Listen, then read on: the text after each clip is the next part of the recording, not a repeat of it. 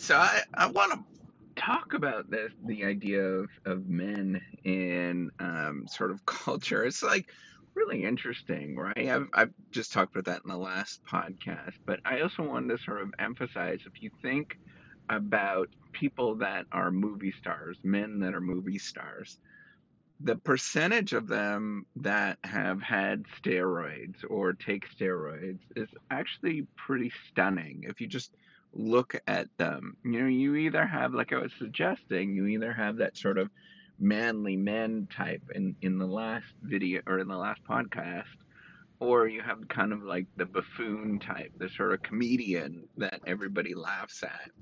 Um, and I think we really have to address this, that this is a serious issue that people really need to talk about, right? The number of people that would take steroids after you observe these sort of so-called role models that you see in on TV, actors and whatnot, that literally take steroids, like crazy.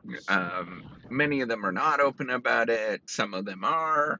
And then when you look at them, you just know that it's physically impossible for somebody to look like that. You would have to be just basically a human freak to look like some people that you see on, sort of movie stars and things like that. Um, and we need to sort of address those things, right? Like that is physically impossible to be like that. And so, what does that drive? It drives a lot of people to sort of not respect their bodies. And it's not just women, right? Like I think that's where I'm getting at, is the emphasis is often on women, but man, there is a lot of men that try to do all sorts of stupid things to their bodies to make them look good and all that kind of stuff, to make them look manly, and put on do a bunch of steroids and things like that. There is a awful lot of people that do that. Um, and I think that's something to actually pursue and talk about and be open about, that is not possible. If you look at normal athletic men, right? Like normal athletes, that that there's not going to be sort of steroid use within those particular fields, right? It's just not common.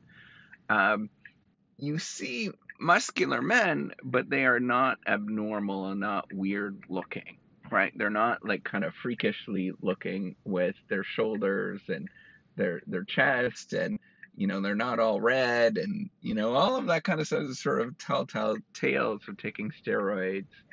The sort of eight pack that you see, right? Like most normal functioning human beings don't look like that. And the reason is they're not taking performance enhancing drugs, and you need to sort of take a step back and start teaching that and recognizing and be open about that is not it's not possible, right? And we need to be okay with telling kids that. I think, like, if you're in that role model situation, right, where you are doing that, you should be well aware and be open to kids that you are taking steroids, and have many conversations about it in terms of what that actually means, right? And get into some of those things, or in the sort of trade-offs that you take, because I think, you know, a lot of kids, there's a lot, virtually all of the sort of wrestling and all of that kind of stuff is like super crazy steroid use. But then that creates, it sort of makes people look like this. One tall tale, in terms of how I know that there's lots of people doing sort of steroids, is I look at students that are the ages of 18 to 19 years old, and they're not spectacularly big, right? Like the population that I see on a regular basis, on a university campus, those people are not unusually big in any sort of way. But then when you look at somebody or a group of population of people that are in their 30s and 40s, they're far bigger, and it's not just body fat. It's you could tell that they have like a steroid use and things like that. It's just humanly not possible. It's like looking at women, right? the same thing is that you see a lot of augmentation that happens when people start being able to afford those things in their 30s.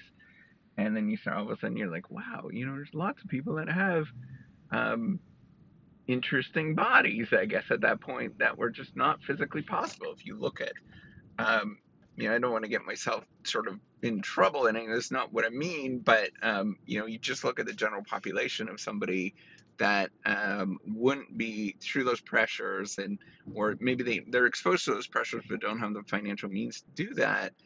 Go to another country, for example, that just it's not common to do any of that kind of stuff, or they just don't have the financial resources. You'll notice that nobody looks like that. And it's the tall tale sign that there are weird things going on, even though people don't admit it, right? And so we have to be open about that in terms of our society and what we mean and what we want to be like, and the conversations that we want to have. Um, I try to be open with my kids about that kind of stuff. Obviously, I don't talk about it all the time, but when it comes up, I try to be open and say, hey, there's lots of people that do steroids and do things that are not good for their health in the long run. Um, Regardless of whether you agree whether steroids are good or bad for your health, it's still doing something that is sort of quote unquote cheating the system, right? Because we can't openly talk about those things, right? So um, at that point, what I want to address and what I want to think about is just be aware of that, right? Like just start looking around and start thinking about that, you know, people are not telling you the whole story. That's an important lesson that I learned, and that you learn as you get kind of more experience with these. People do not tell you the whole thing. They lie, cheat, and steal, and all that kind of stuff. Like they're really not forthright in a lot of things. And so you have to be comfortable with knowing that real life, what real life actually is far different than the sort of picture that people display to you. And just be well aware of that when you make your choices, and think about yourself and the world around you. All right, take care. Have a wonderful day.